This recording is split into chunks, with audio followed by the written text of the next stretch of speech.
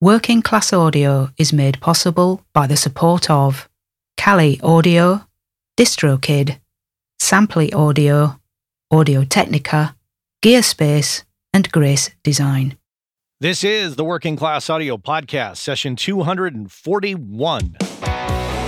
Working Class Audio, navigating the world of recording with a working class perspective.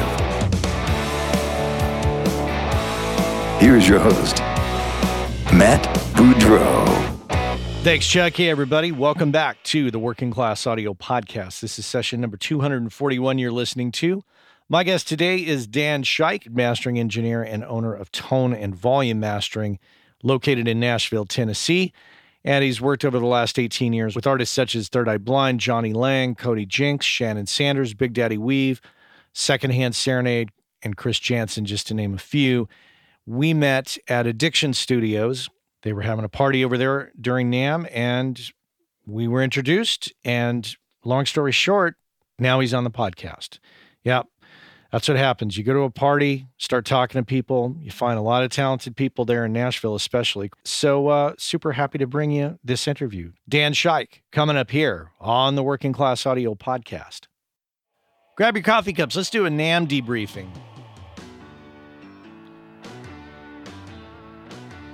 So I stayed at my brother from another podcast house. That would be Lidge Shaw from Recording Studio Rockstars. Lidge was a gracious host, and joining us was our friend Chris Salim from Mixdown Online and his lovely wife. So went to a lot of parties. Pete Lyman and Reed Shippen had a great party. Vance Powell and Mitch Dane had a great party over at Sputnik. And let's see, where else did we go? We went to Addiction Studios. That's where I met our guest today, Dan Shike. And somehow, I don't know how I managed to do this, but with the exception of some hot chicken over at Vance's party, I had Mexican food, I think, almost every day. Yeah, I ate Mexican food every day. Okay, not for breakfast. For breakfast, I had Cheerios and Chex Mix. But yeah, other than that, Mexican food every day. Lunch, dinner, at these parties. I don't know, just worked out that way. And it was great. It's good food. Lots of networking, lots of business card handouts. You know, you meet people and you just got to turn them on to the podcast. So lots of business cards going out. What else? Got to go swimming at Vance Powell's house after NAMM had ended, which was great. Day my flight left, he invited myself and fantastic mastering engineer Chris Athens over. That was a great thing to hang out with those guys. Got to see some fans of the show, which was great. That's always a good time for me, is just to chat with people who actually listen to the show. And also see a lot of friends and peers. And I got to see a lot of former guests that have been on the show. Of course, Ryan Hewitt, Vance, as I mentioned, Mitch Dane, as I mentioned, Reed, Pete Lyman. Yeah. And, you know, when you go to these things, you can go to it for social reasons, for business reasons. Obviously, I do it for both. You talk to potential sponsors of the show. But you also, it's what I concentrated on in this particular timeout was just to take my time and have really good conversations with people. And there's a lot of people that I talk to, some that I've known for years and some that I haven't known at all or just met. And just take the time and have a solid conversation with them. Saw some great gear that I have ranted and raved about quite a bit. Of course, the Whitestone Audio P331 from Dave Rosen and Kim Rosen. I can't wait to get my hands on that thing. And the Flock Audio Patch Bay thing. I know that you all have heard of these things, but you should really check them out. It's a great pieces of gear that I think are different than what is out there. You know, in an age of so many damn clones and rehashing of the same crap, it's just nice to see something new like that from Flock and from Whitestone that I think are great changes that we need to see. So that's it. NAMM was fun. It was great. Go if you can. It's a fun time. Yeah, there's gear, but there's a lot of great people too. So check it out.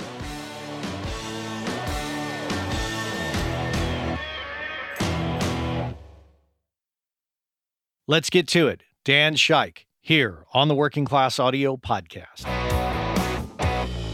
Dan, welcome to the podcast. It's great to have you here. Thank you. It's good to be here.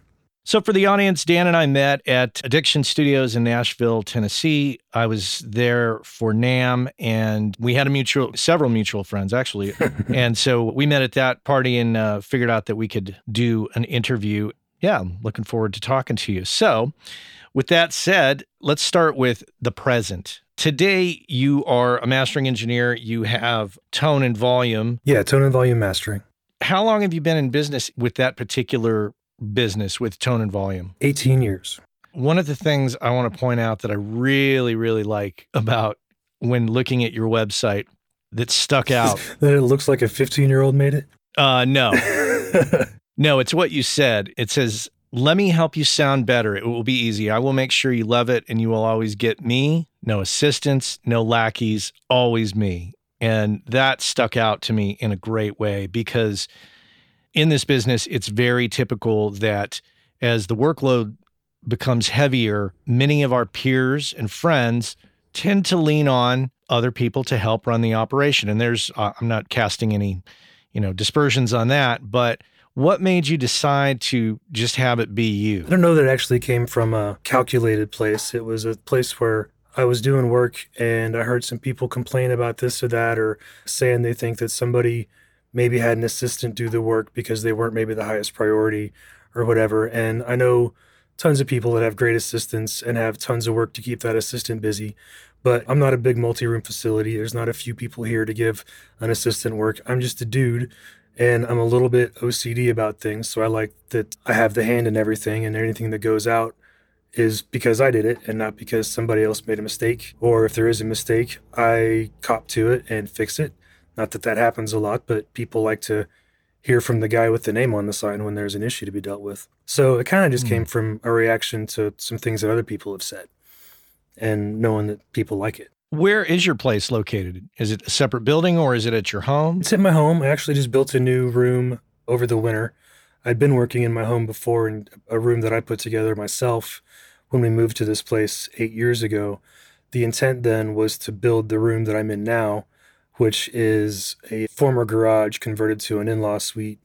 And then this winter, we stripped it down to studs and subfloor and redid the whole thing. We replaced all the electrical, put new floors in, built all the treatments into the walls. It's not panels and stuff hung up. I've got 5-foot deep bass traps in the corners and 2 feet of treatment in the back, and it's pretty deep. So I had a designer come and do the design, and then a contractor crew do the build. In Nashville, is there any challenge in that? Yes, because doing a studio like mine is a huge job for a guy or two guys, but it's a tiny job for a big crew.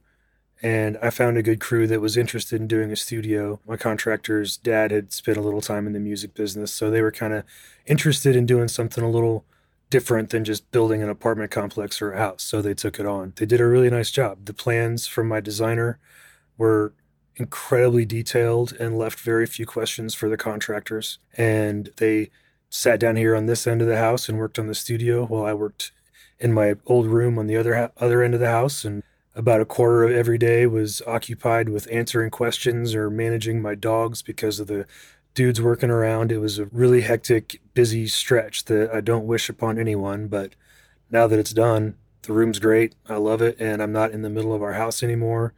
And it's properly treated and it looks cool. It's been a really good thing. When you're working with a designer, did you find it difficult to envision what it would look like based on 2D plans, or were there 3D drawings or any kind of computer generated thing to give you an idea of what it would really look like? It looks so much like the 3D rendering that he did that some people thought that my studio pictures were the renderings and vice versa.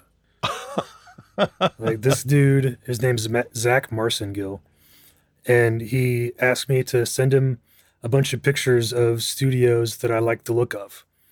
And as you would guess, there aren't a whole lot of mastering studio pictures on the internet, but I found studio pictures and home theater pictures and, found things with the vibe that I like. And I just sent him like 10 pictures and he came back with this design and I was like, well, okay, that is cooler than anything I would have thought of. Let's do that. And there were a couple little tweaks here and there along the way, but pretty much, we're 90% of the original plan aesthetically. And, it sounds really good. The physics of making sound work in a room is kind of numbers in a spreadsheet to get the treatment and stuff right. But getting that to work with an aesthetic that looks good is where he really came into his. How did you find him? The Facebook, like, who do you know that makes studios? The way it came down, though, is he designed another room for one of my regular clients, and I went over there to help set up his speakers after his room was done. And I went in there and I looked around and I thought, well, this isn't going to sound good. This room's a giant cube and it's got hard surfaces all over the place. And I sat down and pushed play and I was like, well, this shouldn't sound this good. Went through and got the speakers set up and did the adjustment of the position and sub level and crossover and all that. And like, this sounds really good. And he had done his previous room, which I also liked. And I talked to a couple other people who he'd done designs for, and everybody was super, super happy. So, I talked to a few guys, but when Zach came over and we talked about acoustics, everything he said was lined up perfectly with everything I know about him. And we got on well and went from there. Plans, in my experience, and correct me if I'm wrong as it pertains to your experience, but plans can be expensive within themselves. I'm thinking $5, $10, $15, sometimes $20,000 just for plans in some cases. What was your experience? And tell me whatever you're comfortable telling me. Well, I don't want to give anybody's rates away, but he was on the more affordable side of the numbers you just mentioned, and definitely not the 20 grand, which there are plenty of 20 grand plans out there. But to build a studio in my house that I'm not going to be in forever, I'm not spending 20 or 25 grand on a set of plans. And I wanted something that could be easily returned either to residential living or into a bitchin' home theater. So if I left and somebody put a screen where my screen is and a couch where I sit right now, this would be one doozy of a home theater. It would look cool. It's got pimped out lighting. It's not like one of those places where you see a custom studio install in a house for sale and go, like, what am I going to do with that? Like, I move in and have a project. Like, this could be useful on day one. As a mixing or a mastering room. Or a home theater if somebody wants to come here and doesn't work in the music business. 99% of home shoppers don't want a recording studio in their house. And my wife is a realtor, and she loves to have something that can be kind of decommissioned and turned into basic residential pretty quickly. And we kind of came up with a good mix there. That's a bonus, having a wife who's in real estate. Does not hurt. What were some of the things that you did to make it achieve that goal of transition to, at worst, a home theater for a non-studio person? Really, it was we moved a couple of walls. We moved access from a bathroom from this room into an adjoining room, and we closed up an exterior door because this in-law suite had a door to outside, which I was hoping would be client access, but it happened to be right in a rear corner where there needs to be a ton of acoustic treatment. So we closed that up, and I guess we put some power access and underfloor wiring stuff in there. But other than that, we didn't have to do much. It's all within the room. All the treatments are attached to a framework that can come out. So I could pop this whole thing out of here in a day, patch some holes, throw up a coat of paint, and it would just be back to normal. But it didn't really take any concessions. Everything's just built inside the room. So we both have a friend in common, my brother from another podcast, Lid Shaw from Recording Studio Rockstars. And I'm sure you're well aware of his lawsuit with the city of Nashville over his home studio. Does that have any effect on your decision-making, or is that something that you had considered? I did consider it, and in doing so, I got proper permitting to do it, to have a business in my house. The limitations for my particular area suit my business because 98% of my work comes and goes on the internet. Lidge has a much bigger issue to deal with because he's doing tracking dates when 9 people show up and they come and go and they work all kinds of hours, and I don't have people over here. So the main concern about studios in Nashville right now is a lot of people don't like the traffic, and they don't like a bunch of cars parked in the yard and noise being made late at night. Like, there are never any drums here, and my neighbors are far enough apart, and I've got enough isolation that, I mean, I would deafen myself to make it loud enough for them to hear it. So I've got a really good little spot, and my business doesn't really have the issues that are involved in the challenges that Lidge and other home studios in Nashville have. Got it. Plus, I got a permit and I'm legal through all of it. So if anybody has any complaints, I'm like, here, I'm approved. Go away, please. Yeah.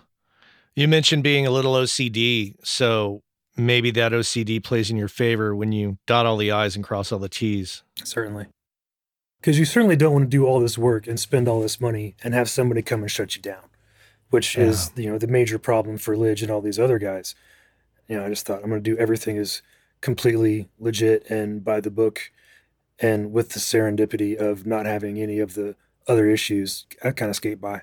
So you grew up in Evansville, Indiana. Yep. And ultimately your exposure to recording and the recording business didn't come until later because of your experience in college. Is that right? Yes.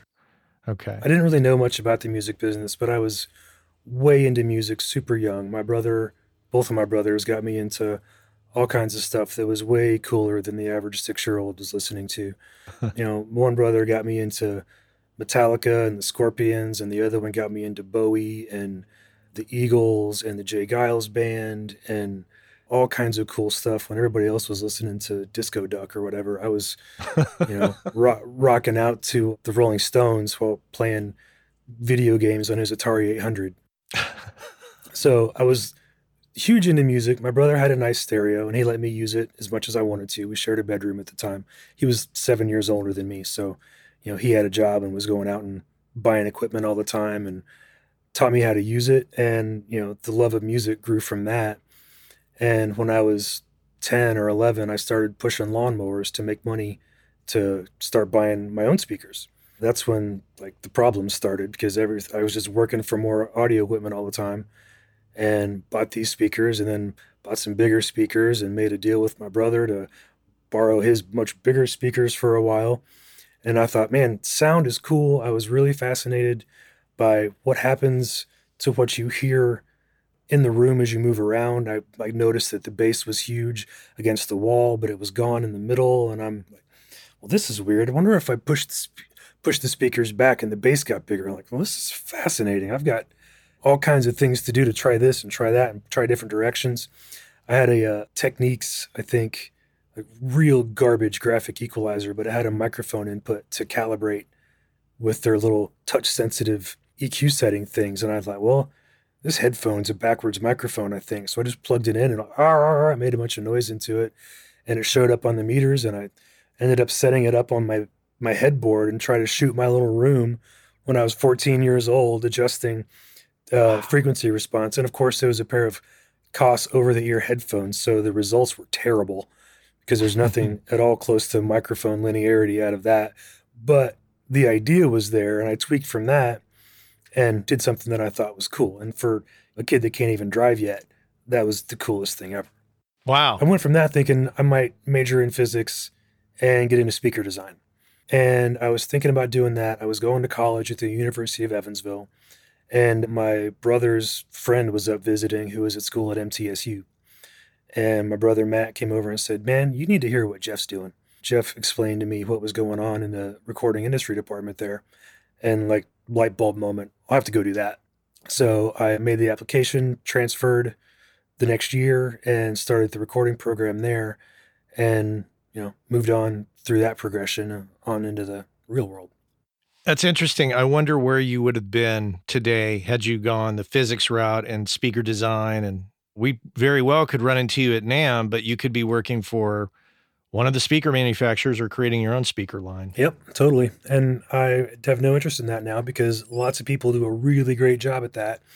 And instead, I get to be a critic on other people's music and make it sound the way I want to, which is way more fun.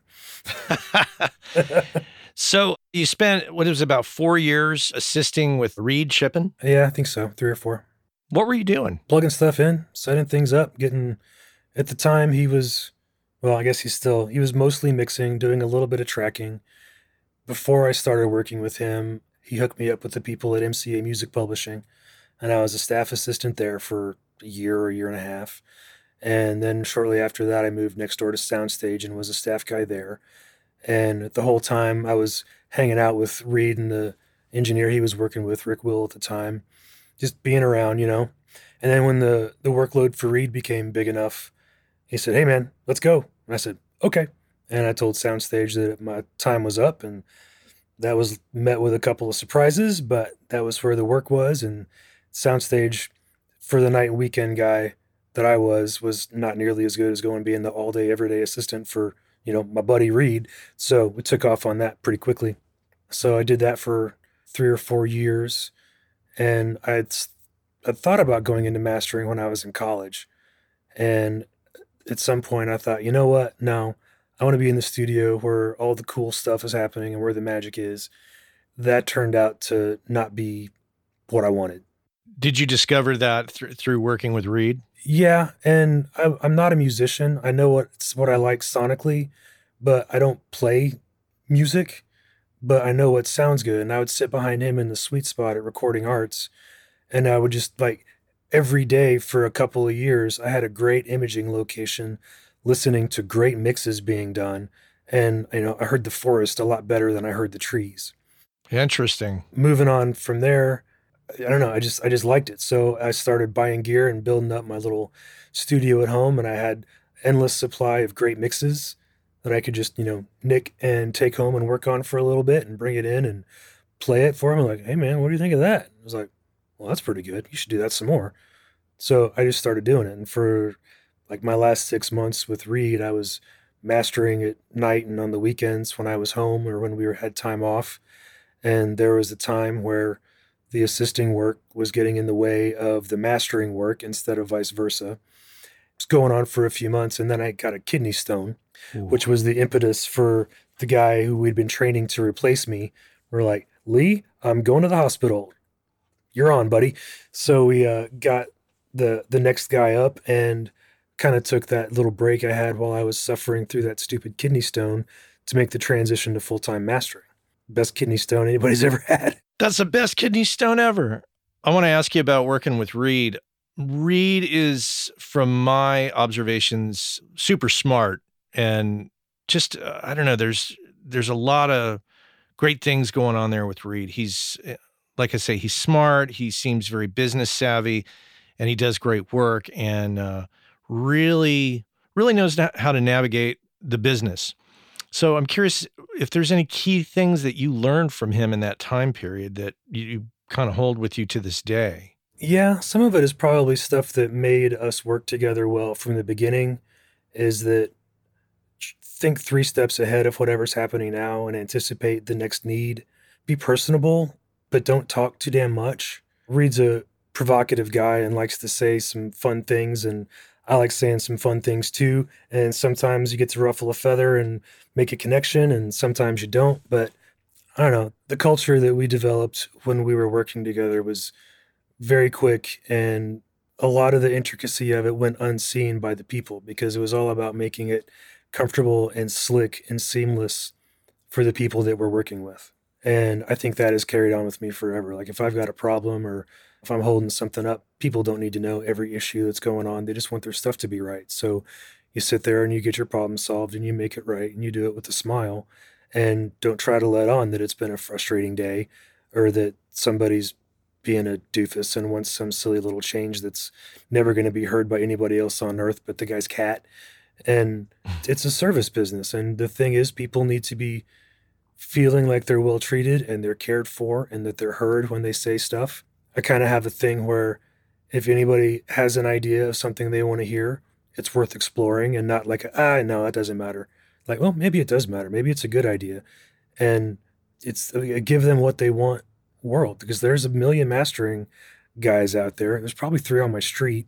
So anybody who says, no, that's too much, or I'm not going to do it or whatever, they can go find them. So I try to make sure everybody gets what they want all the time. And the bonus of mastering for you is that you're not interfacing so much with the client I would assume. And that there's also, unlike a mix engineer, you're not dealing with as many micro changes as a mix engineer would. Is that about right for you? That is totally right. A lot of times people will say, like the mixers that I've known forever and have a rapport with, they'll go like, oh man, these guys were a handful. They had a million changes and this guy was this and that guy was that.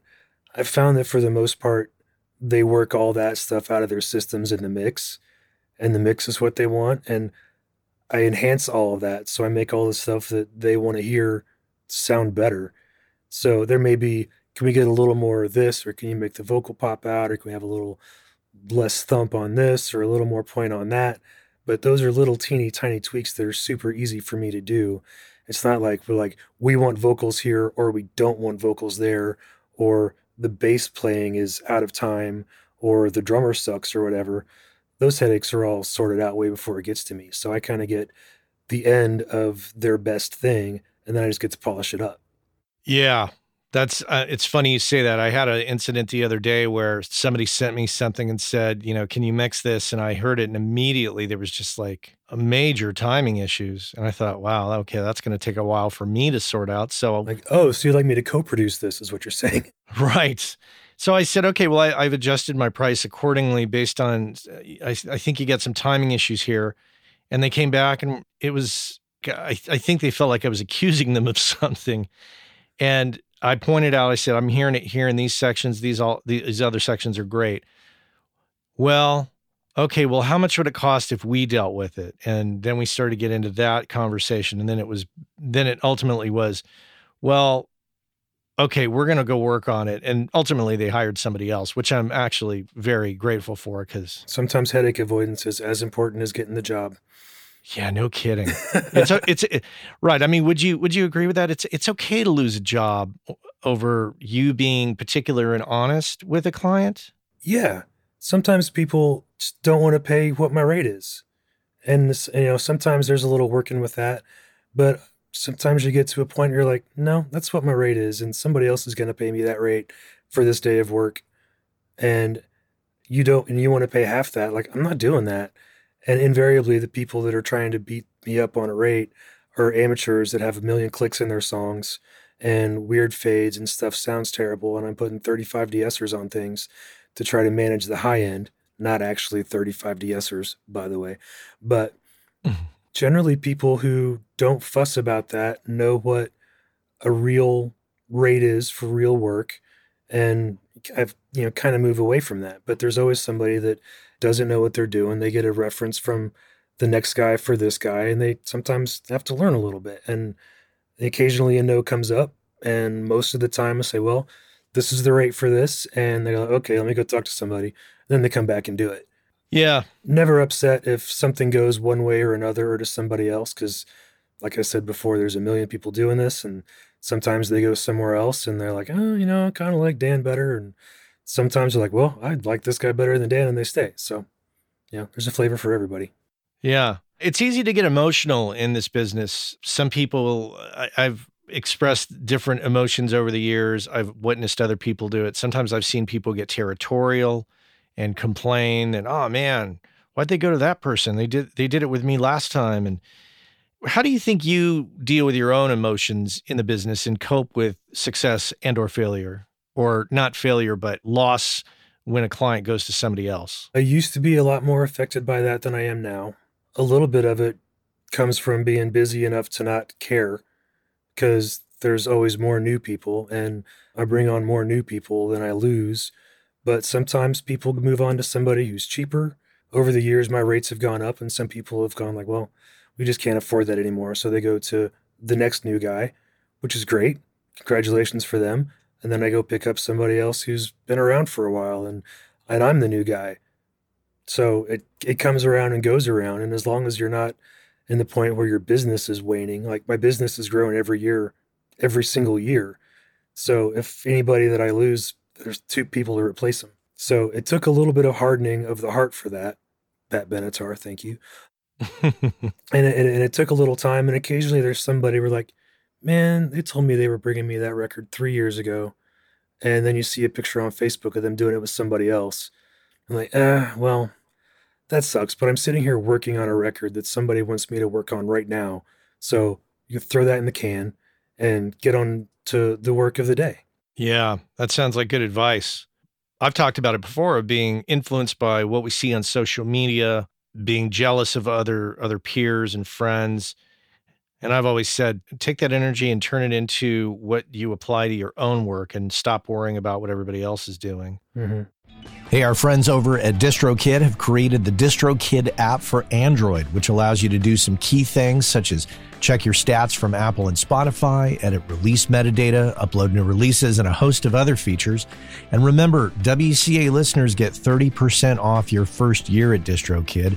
And if you just head on over to workingclassaudio.com/WCA30, you can follow the link, get your 30% off, and be off to the races. So check our friends out at DistroKid and make sure and get your 30% off by going to workingclassaudio.com/WCA30.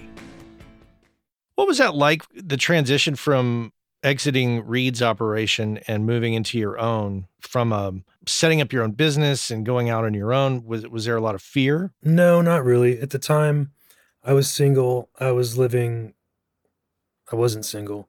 I wasn't married. I had a girlfriend, but I'd been living super cheap. I had a teeny tiny little cheap house in Antioch. My bills were super low. I've been working 6 to 7 days a week with Reed for 3.5 years and had done pretty well and managed to save up a little dough. It was probably June or July, where the kidney stone happened that caused the jettison to mastering full time.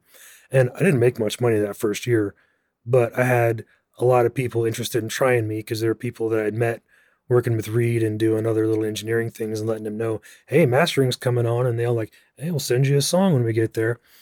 So I had a little bit of security built in, and I probably charged a couple things on some credit cards along the way, but things picked up pretty quickly. So it didn't take long for it to be sufficient enough to carry the load. And I lived cheap enough. I didn't have a lot of bills to pay. My car was paid for. My house payment was pocket change compared to what it is these days. Just kind of weathered it. I wasn't really afraid of it because I was confident that my work was good. My only real downfall at the time was not being chatty enough to go out and meet new people and get more work. Is that an issue in Nashville specific? Because it seems like every time I go there, maybe it's just because it's NAMM, but there just seems to be a lot of parties. Oh, yeah. I just wasn't very socially active at the time. I kind of had the impression that the work's good, it'll come to you. And it was, and it did, but not as much as it does when you know 10 times as many people. So that's not a Nashville thing. That was a me thing.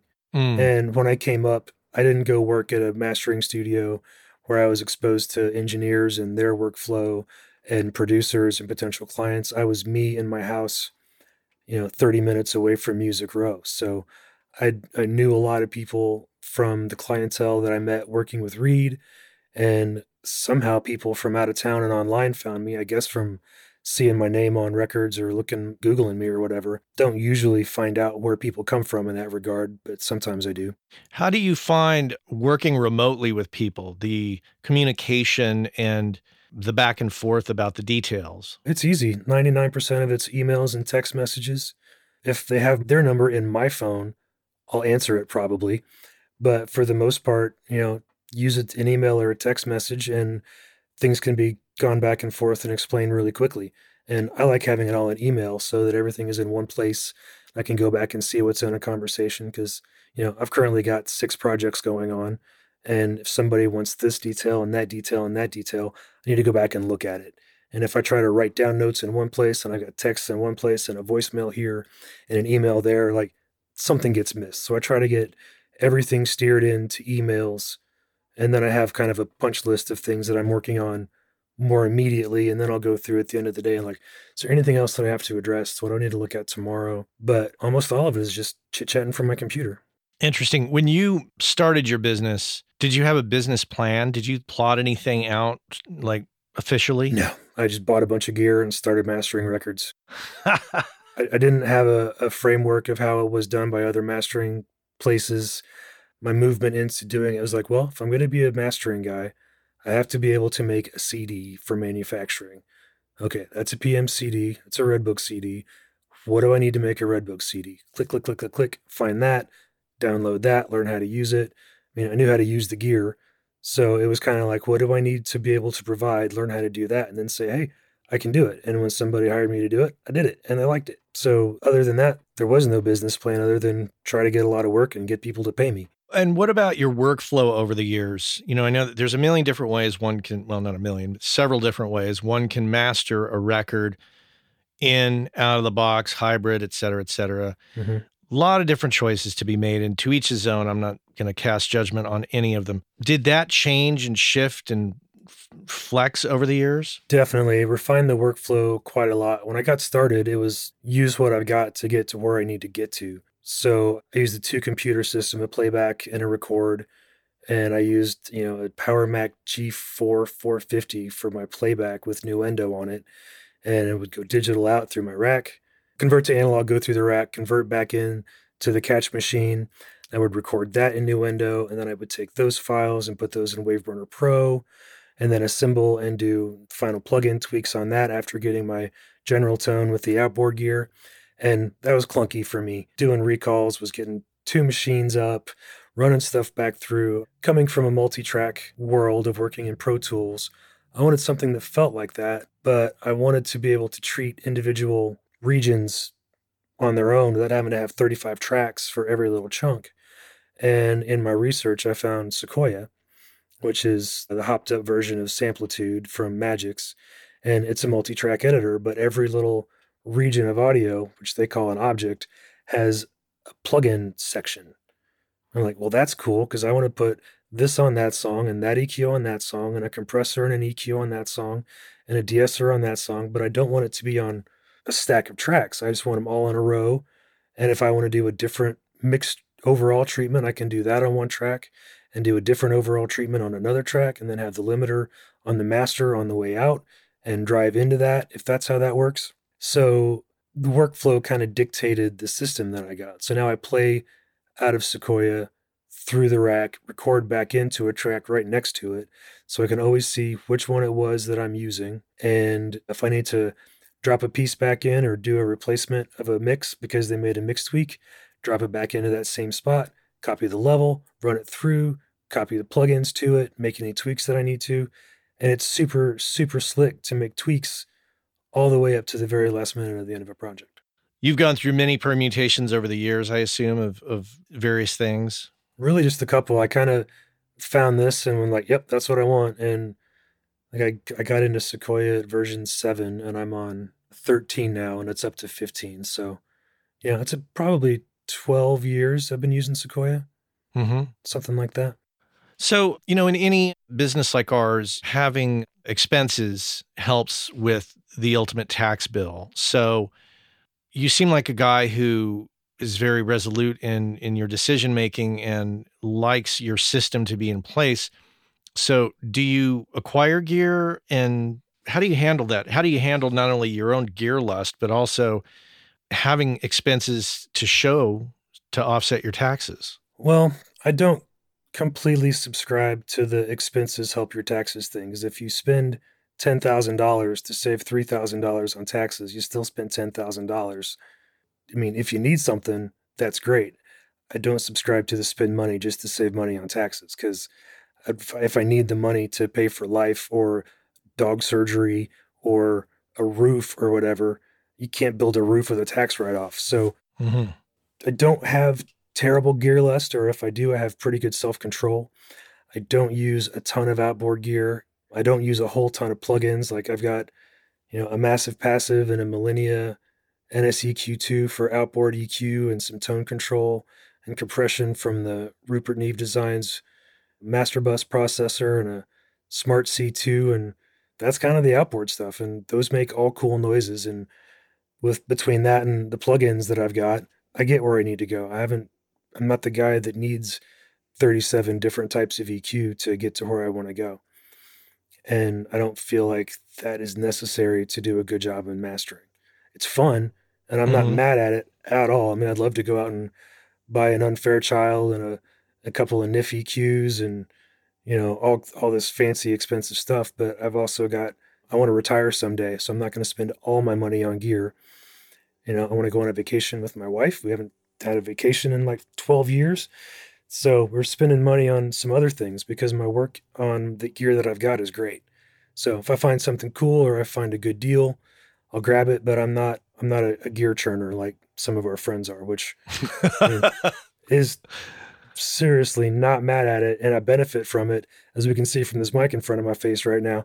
But that's really not where I am to be digging into gear constantly. Okay. You mentioned money. I do want to talk about that a little bit. What is your overall philosophy with money? You already said you're not a spend it on gear as you get it, like many people. But do you have a plan of attack for the future, for saving for retirement, for saving for emergencies? Do you have a particular financial philosophy? I'd say we're pretty loosely based on the whole Dave Ramsey philosophy. Awesome. First time I've said this to anybody, my wife and I just got 100%, well, everything but the house, we got out of debt. Like, we paid off her student loan. I've got my studio paid off. All my gear's paid off. Our cars are paid off.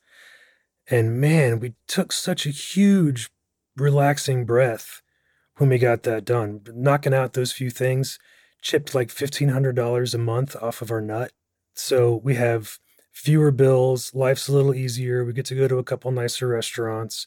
And now we're starting to work into putting some money into some retirement. We've got a decent little emergency fund. If both of us didn't work a day for a couple of months, we'd make it by. But neither of us have ever had more than 2 days off in a row since we've met each other. So there's always more work coming.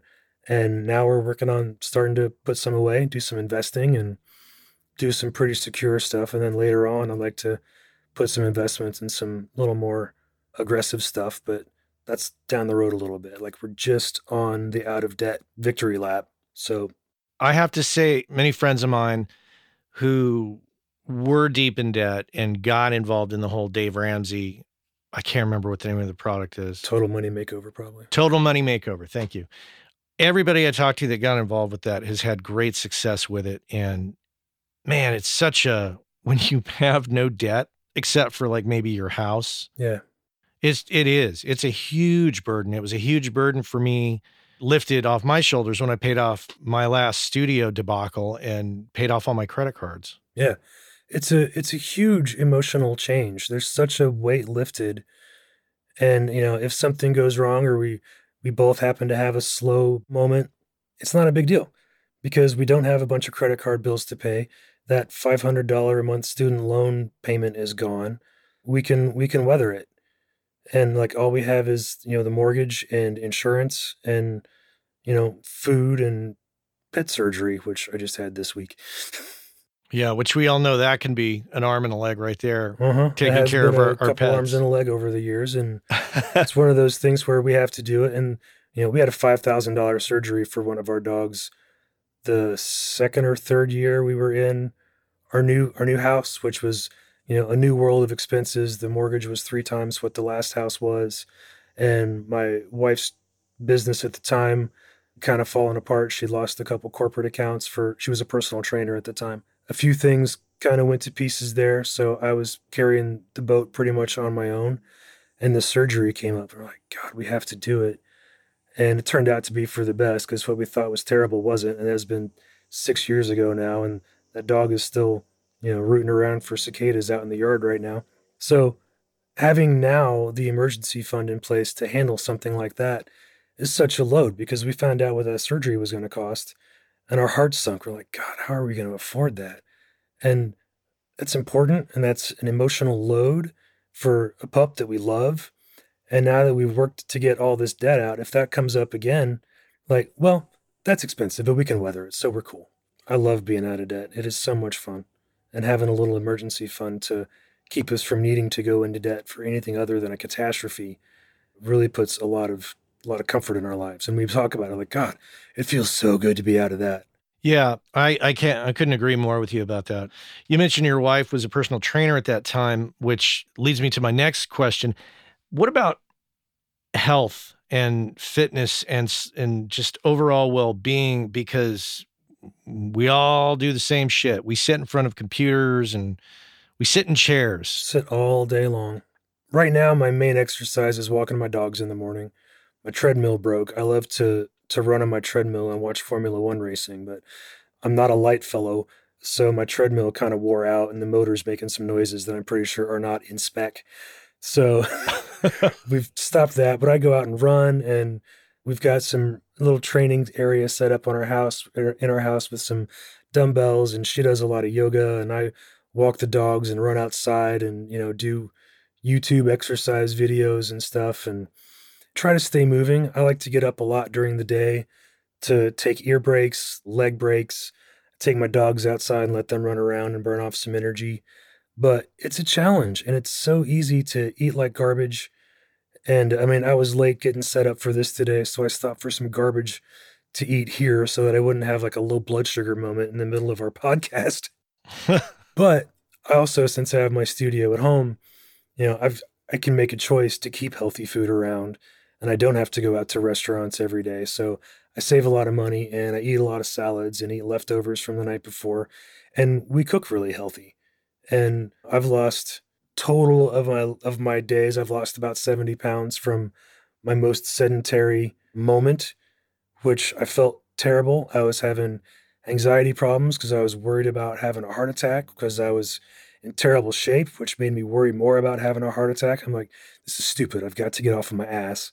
And I did. And part of it was because of my awesome trainer wife at the time. We did P90X together for a while before our wedding. And over time, I learned enough to kind of roll my own.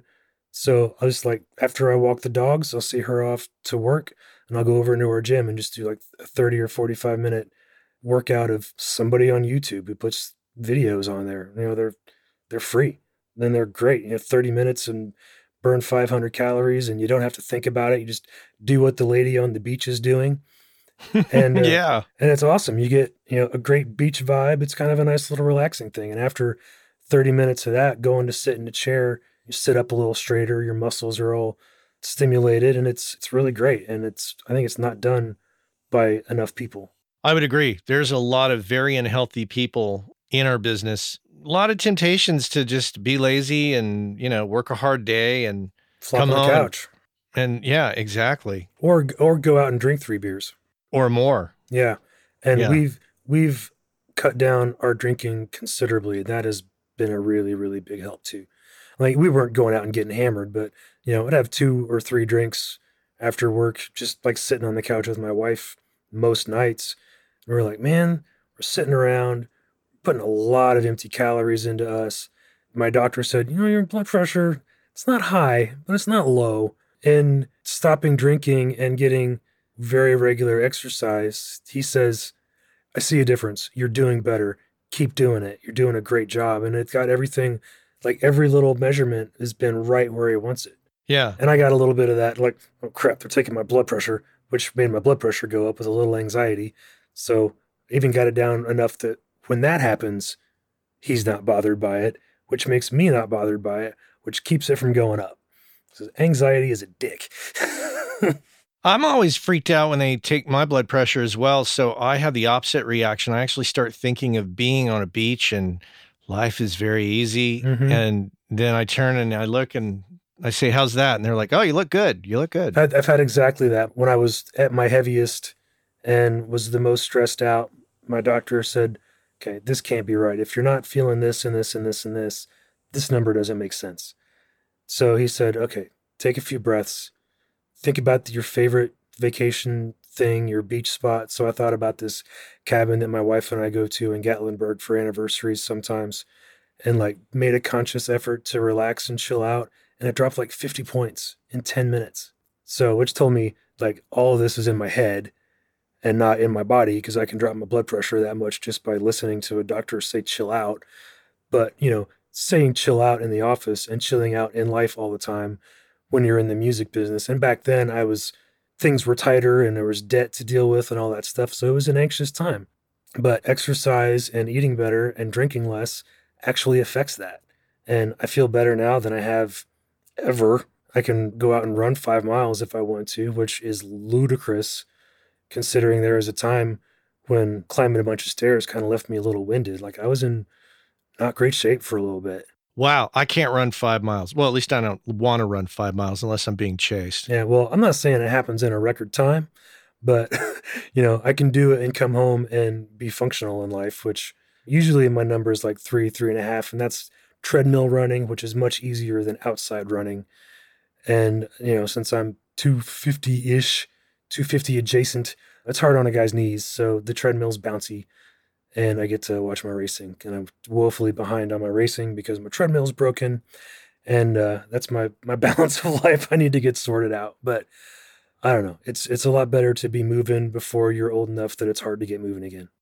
About a year and a half ago, I signed up for Samply.app, and I have to report back and say that I'm completely thrilled with it, and it's working out quite well. It gives me the ability to upload mixes and masters to the website and provide a super pro looking interface for my clients. They can drop comments in the timeline. They can listen on any device. They can listen to it in high res. And if I want them to pay for the mix or master before they download it, because of the Stripe integration, I can set that up.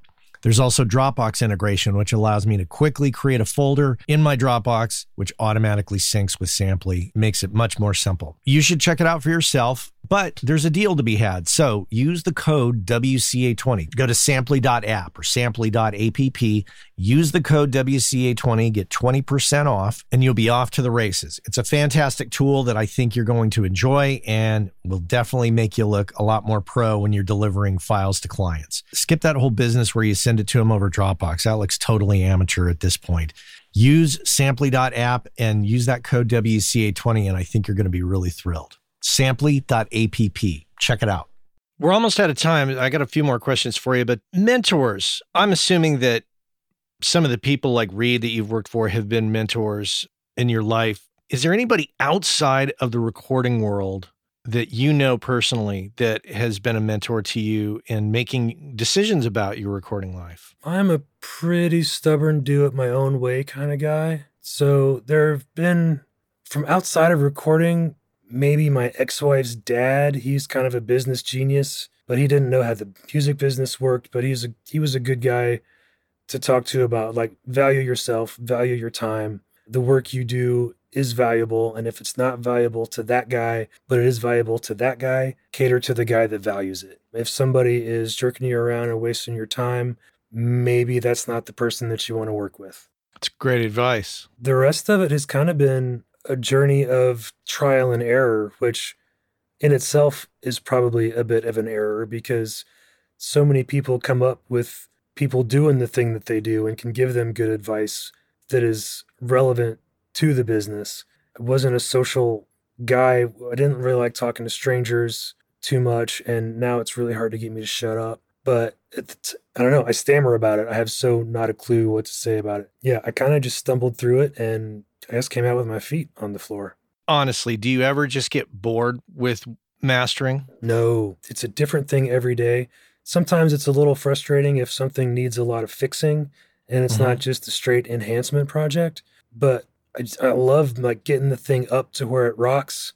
And, at the end of the day, when you're like, okay, there's nothing I'm going to do to make this better. This sounds awesome. And you get to send it out and, you get the feedback saying, sweet, we're done. Like, that's the best. So I do get tired of cleaning clicks and pops out of stuff when people have a singer that's splatty or their edits are bad. And that kind of grates on the psyche a little bit. But, it's nothing a 15-minute break throwing a stick with a dog can't fix.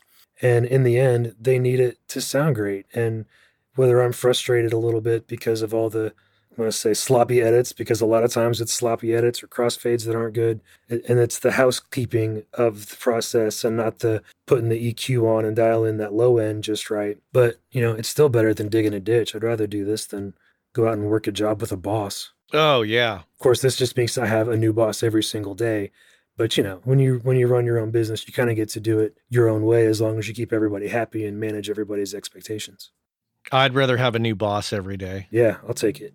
And, absolutely. And today I say, you know what? I'm going to stop and do a podcast for a little while. There's nobody like, what are you doing over there? You getting your work done? Like, yeah, I'm going to get it done. I'll work a little later today, but everything's going to get done. Do you ever get drawn or tempted to participate in mixing or recording? Nope. Not a bit. Not a bit. Not suited for it. Somebody else is better at that than me. I've been sitting in front of these speakers for so long that I know 90 guys that I would hire. If I was playing or recording something, I'd call somebody else. I wouldn't even do it for myself if it needed to be good. I mean, I can stumble through recording something, but I don't have the rig for it. Somebody else is going to be faster. Never tuned a vocal in my life. Like, I'm not the guy for that job. Yeah. Plus, you had to borrow a mic for this podcast. Yeah. That was Ryan Hewitt that lent you that, right? Yeah. Thank you, Ryan. Thanks, Ryan. Well, Dan, it's been great to chat with you. I'm glad that we could make this happen. And just for the audience, this probably would have happened at some point in the future, but I think it happened because of Dan going out to a party, of me going out to Nashville, going out to a party, and networking and meeting people and talking shop and making arrangements. And that's how this interview happened. So I want to stress that, we often talk about networking, and this is a key component of that, or this is a key result of networking right here. So great to run into you, Dan, at Addiction Studios there in Nashville. And I'm glad that we can make this happen. So thank you very much for being on the show. To the point of networking, it's so much more important than I gave it credit for when I got started. I didn't care about it. I thought it was lame. I didn't like going out and talking to strangers. I didn't have the confidence in myself, I think, to speak from any authority on anything. The time came where I'm like, I know what I'm doing. I can crack a joke. I'm going to start going to parties and talking to strangers. And God, I wish I'd have started doing that 15 years ago. There's no telling where I'm doing great. I'm really happy with where my business is, but there's no telling how much more growth I could have had if the chit-chatting that I've done for the last 7 or 8 years had been something I started 7 or 8 years before that. And to boot, I've got a stack a mile high of great friends that let me borrow their ridiculous microphone on zero notice, send me tons of work that's really cool, cooler than the work that I worked on before I talked to people. Like, it's just the most important thing to go out and find some friends that do the stuff that you do. And, I know a bunch of people, and some are tighter friends than others. And I'm not the guy that needs to be everybody's friend, but I'm absolutely cool to anybody that comes in front of me. And, you develop rapport, and those rapport that you make with that friend will lead to 6 more friends and a recommendation for that. And it just sprawls out like the roots of a tree. Like, probably heard that a million times before, but it's because it's true. Like, go out and talk to people. I had to make it a challenge to myself to talk to strangers and be more outgoing instead of being a hermit. Networking works in many magical ways, and it brought us together. So I'm really happy that we could make that happen. Yeah, me too. It's great to meet you. Well, I'll let you go. I know you got work to do, but thanks again, Dan. It's great to meet you, and thanks for being on the podcast. You're very welcome. Thanks for having me. Dan Shike here on the Working Class Audio Podcast. Thanks so much for being here with me today. Our friends over at Cali Audio have just introduced the brand new LP UNF system, which is meant to give you everything you need from a studio monitor in a package that you can basically set up anywhere. And the system is specifically designed for your desk. So no matter how else you're using your desk, reflections from the drivers to the desk to your ears are accounted for, giving you a perfectly clear picture of your mix that you can rely on to translate well. Whether you're putting them on stands behind your desk, on a desk away from walls, on a desk against a wall, on a desk on speaker stands away from the walls, there's a number of configurations, and they have settings on the back to accommodate all of that and more. And if price is a concern, never fear. They're priced at $299. That's right, pretty affordable. Head on over to CaliAudio.com and check out the new LP UNF.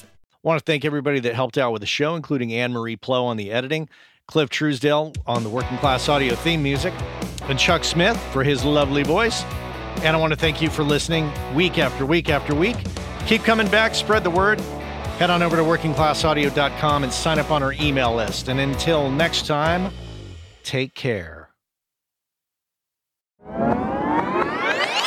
Hey, I know many of you are aware of this, but for those of you that aren't aware, Working Class Audio sponsors the forum over at gearspace.com called Audio Life.